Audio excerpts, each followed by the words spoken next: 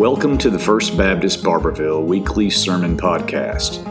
At FBC Barbourville, our mission is to gather, grow, give, and go.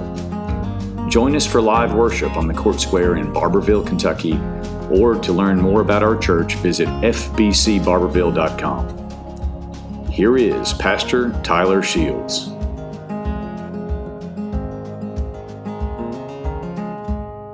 It's here, whether the Scrooges want it or not, man. It is here. Christmas is here. Very exciting. It's a great season to enter into, especially as a Christian. And we've got several things coming up to celebrate Christmas with our church family. You got a taste of the cantata that the choir is going to be presenting to us next Sunday morning as part of our worship service. And appreciate Beth and the choir and all the hard work that they've put into that. We've got the Chosen Christmas Special that we're going to be showing here at the church next Sunday night. And that's open to everyone. Invite someone and bring them with you.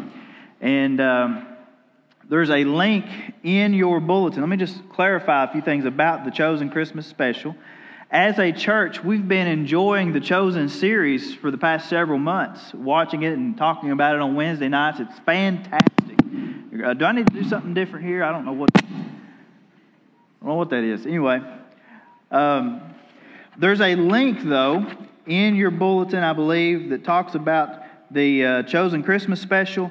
You can register online and purchase a ticket, and that money goes back to the Chosen to help fund this incredible series that we've been enjoying as a church family. You can also pay at the door, or if that's something you can't do, don't want to do, don't worry about it. It will be taken care of by someone in the church. So come and enjoy that. It's going to be wonderful. And then we've got our children's Christmas play coming up 2 weeks from now, on December 19th. The kids have worked hard, and they've got a great presentation with us then. It's just a wonderful... I'll tell you what, let me turn this off. We'll use this one. How's it?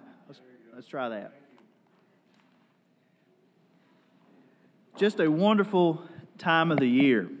So over the course of this month, of course, we finished up the book of James, and I think some people are probably pretty happy about that. We finished up the book of James, and over the next several weeks throughout December, we're going to look at various scriptures concerning the birth of our Lord Jesus Christ. And the Bible is full of references, full of prophecies concerning Jesus' birth, His first coming. The Old Testament, the New Testament alike cover many, many details of Jesus' birth. And so this morning we're going to go way back to the Old Testament book of Isaiah and look at just a few of the many, many, many prophecies pointing to Jesus. And here's why this is important, okay? There's several reasons actually. But one, if all of these things foretold of Jesus long before His birth happened actually took place, then today you can trust that Jesus is who the Bible says that He is. And two, that hope that was so real for God's people that we sang about this morning, come thou long expected Jesus, that hope that they believed in, that they trusted in so many years ago is still very true for us today, even though we're on the other side of history looking back to His birth today. The peace they longed for, the joy, the freedom, all these things that came with Christ is the same peace and joy and freedom that we can have looking back just as they looked forward. Now, Isaiah writes the words that we're going to be looking at this morning in Isaiah chapter 9, if you want to turn there. He writes these words in the context of people, as he says, living in great darkness. They've taken their eyes off God. They seek to be filled with everything that the world has to offer, but they realize that it doesn't do anything for them. They find themselves just as empty as they were before. And the world that they live in is filled, as Isaiah says, with darkness and gloom and fear, and evil is just everywhere.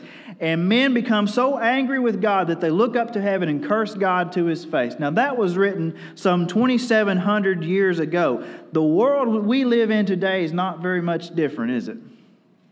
So then Isaiah begins writing chapter 9.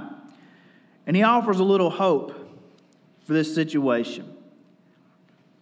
Isaiah says, "Nevertheless, the gloom of the distressed land will not be like that of the former times, when He humbled the land of Zebulun and the land of Naphtali. In the future, He will bring honor to the way of the sea, to the land east of the Jordan, and to Galilee of the nations. The people walking in darkness have seen a great light. A light has dawned on those living in the land of darkness. You've enlarged the nation and increased its joy. The people have rejoiced before you as they rejoice at harvest time and as they rejoice when dividing spoils. For you have shattered their oppressive yoke and the rod on their shoulders, the staff of their oppressor, just as you did on the day of Midian. For every trampling boot of battle and the bloody garments of war will be burned as fuel for the fire. For a child will be born for us. A son will be given to us, and the government will be on his shoulders. He will be named Wonderful Counselor, Mighty God, Everlasting Father, Prince of Peace.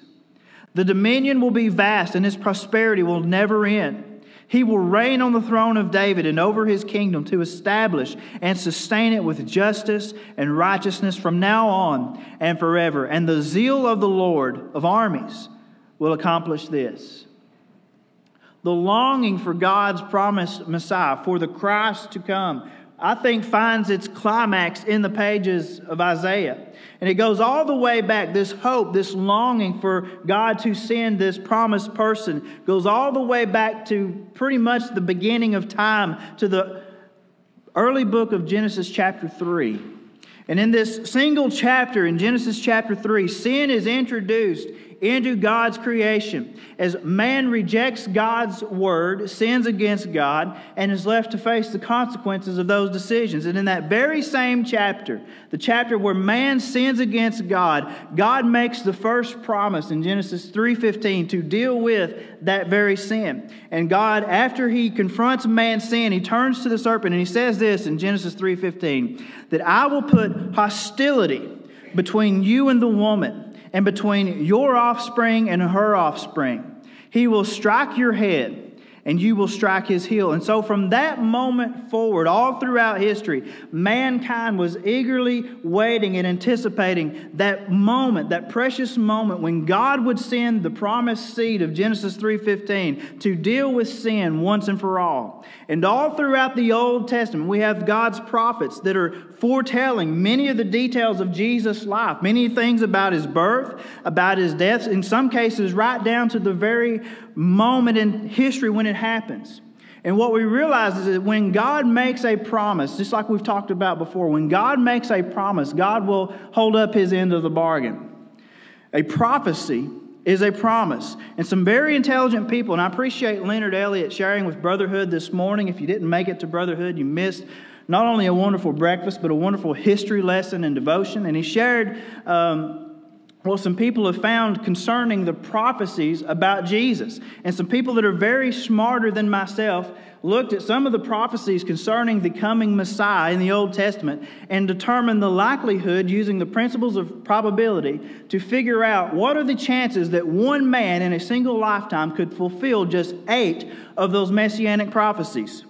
Leonard, I've got a silver dollar that goes back to about the time period you were sharing with us this morning. I think that says 1880. But here's some of the prophecies they considered. I'll come back to the silver dollar. Some of the prophecies they considered was that this person being born at Bethlehem, riding into Jerusalem on a donkey, would be preceded by a messenger, be betrayed by a friend, be sold for 30 pieces of silver, that money then used to buy a potter's field. He'd be silent before his accusers and then crucified between criminals. Those are some of the general prophecies about Jesus' life, his birth, his death, right? And so what they found was the probability of one man in history fulfilling just those 8 prophecies. Get this. If you're good with numbers, you'll understand this, but it takes me some illustrations. 1 in 10 to the 17th power. One chance in 1 with 17 zeros after it. That's one chance in 100 quadrillion. Now, do you know what your odds of... How many people play the lottery? Just checking. Depending on who you ask, your odds of winning the lottery are maybe 1 in 300 million, okay? Depending. The chances of one person fulfilling all 8 of these prophecies in a lifetime is one chance in 100 quadrillion. So back to my silver dollar. Again, numbers get away from us. But I can see this, right? Silver dollar. If you had 100 quadrillion silver dollars, you could take all of those silver dollars and they would scatter out across the entire state of Texas, okay? And they would stack up to 2 feet deep across the entire state of Texas. That's a lot of silver dollars.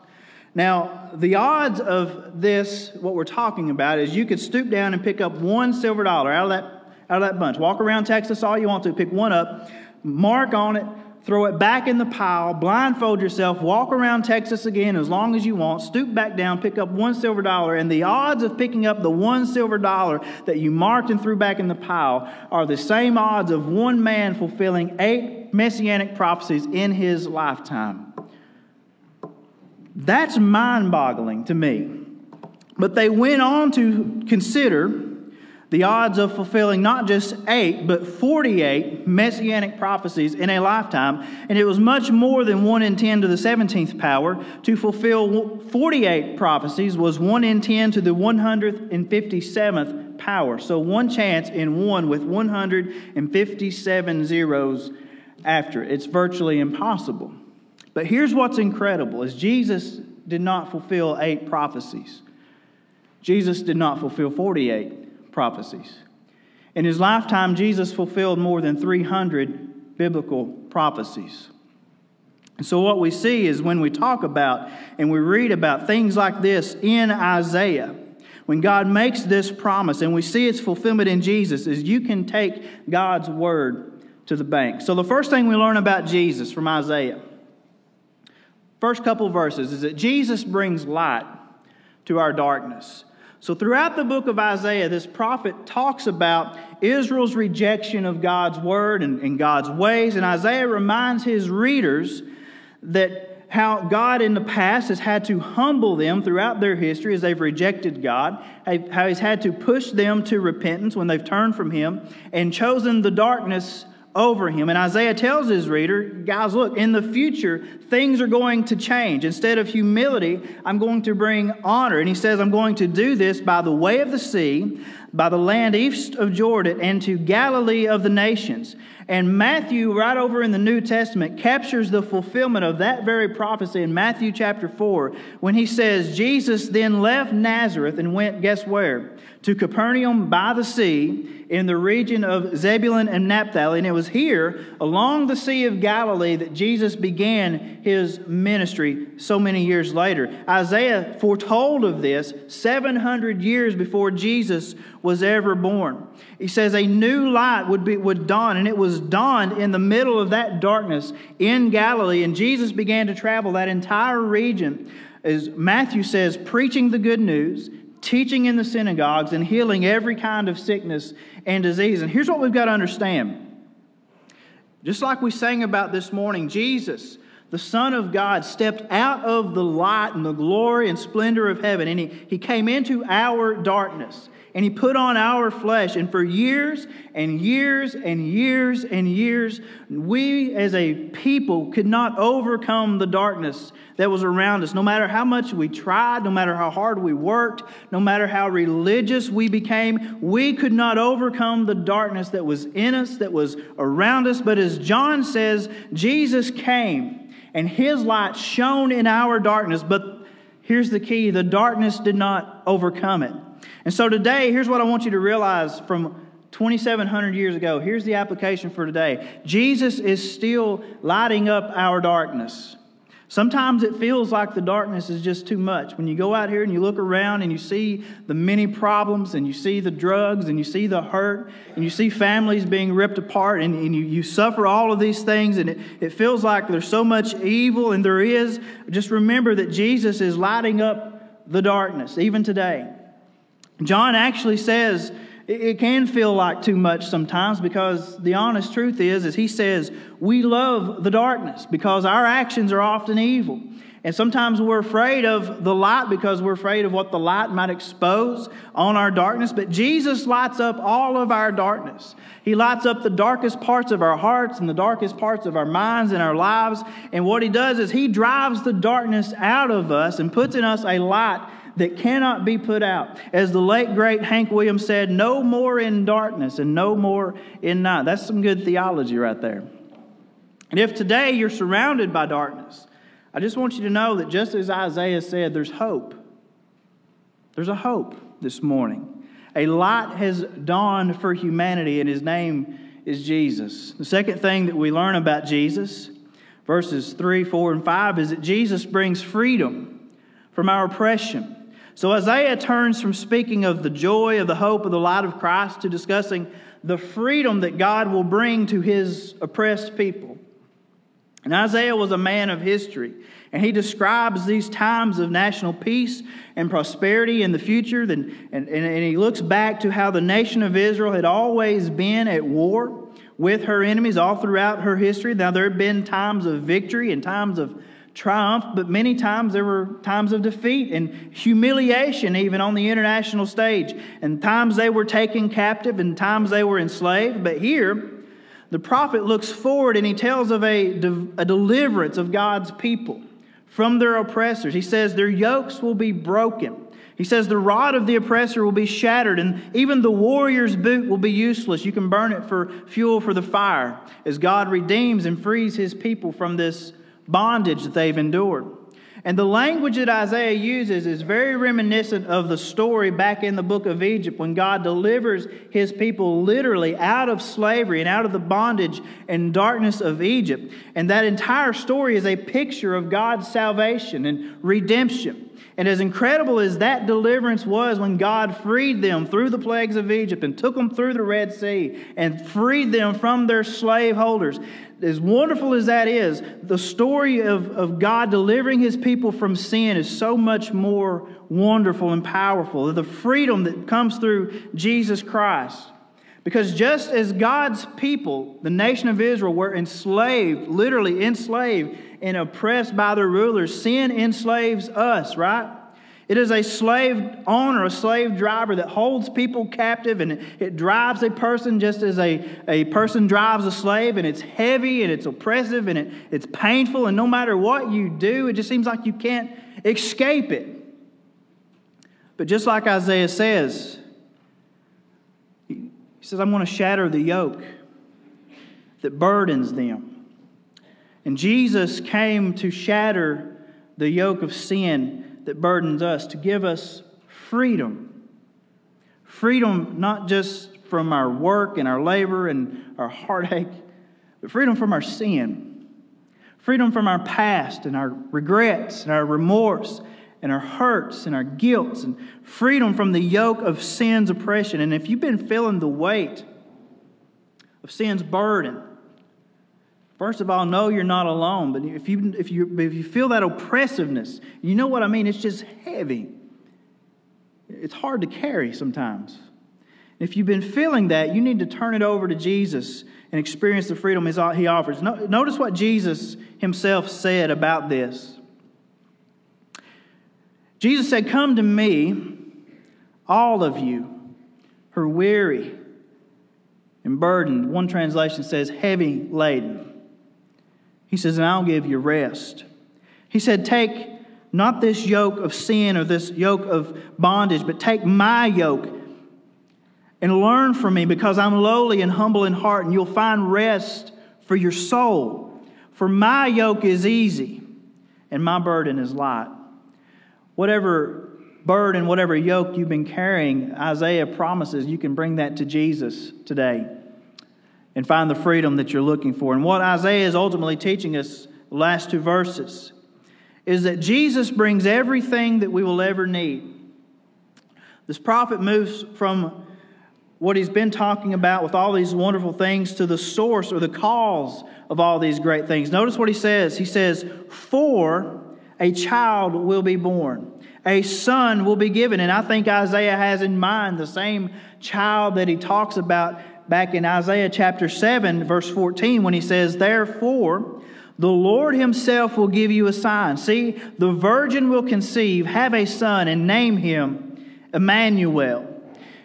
He, this child, this son, is the reason for all these incredible promises that Isaiah is talking about. He's the reason, the cause of the light, and the cause and the source of the freedom. And Isaiah says this child will be called 4 specific things. First, he'll be called Wonderful Counselor. And this title carries with it suggestions of divinity. He's wonderful, but he'll also have divine wisdom. It's the very wisdom of God Himself that we talked about when we're in the book of James. Likewise, he'll be called Mighty God. Now, this is a title of God Himself. He's God Almighty. He's the God of Israel. And then he's called, as we said, Emmanuel, which goes along with this, God with us, or is what Isaiah is saying with Mighty God. He's Almighty God with His people. Thirdly, He's called Everlasting Father. The Bible teaches us that Jesus is the same today and yesterday and forevermore, that He has been there since time began, since before time began. He was with God in the beginning, active in creation. He's eternal, but like the Heavenly Father, Jesus will care for and shepherd His people as an everlasting Father. But then He's called the Prince of Peace. The first 3 names point to God Himself, but Prince in the Hebrew and throughout Scripture is a title for a human, for a person. Certainly not God Himself, but when you take that title and you put it together with these other 3, what Isaiah is ultimately telling us is that this child, this person, the Messiah, will be one that is both fully God and fully man. Emmanuel, God with us. He's everything that we'll ever need and so much more. When you need hope, He will bring it. When you need peace, He will provide it. When you need strength, Jesus will give it. When you need freedom, He offers it. And when you need a Savior, He is it.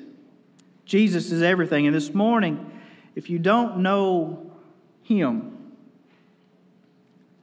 if you've never experienced all these wonderful things that Isaiah wrote about 2,700 years ago, this hope, this peace, this light, this freedom, just know that you can this morning. You can trust a God who promised so many years and years ago, He promised to send His Son. And that's what we celebrate this Christmas season, is God not only sending Jesus, but God fulfilling a promise that He made so long ago. He said, I will send the seed of the woman to crush the head of the serpent and deal with your sin forever. And that's exactly what God did through the birth of Jesus Christ. He came that Christmas so many years ago as the Prince of Peace. And one day soon He's coming as the King of Kings. Stand with us as we pray together.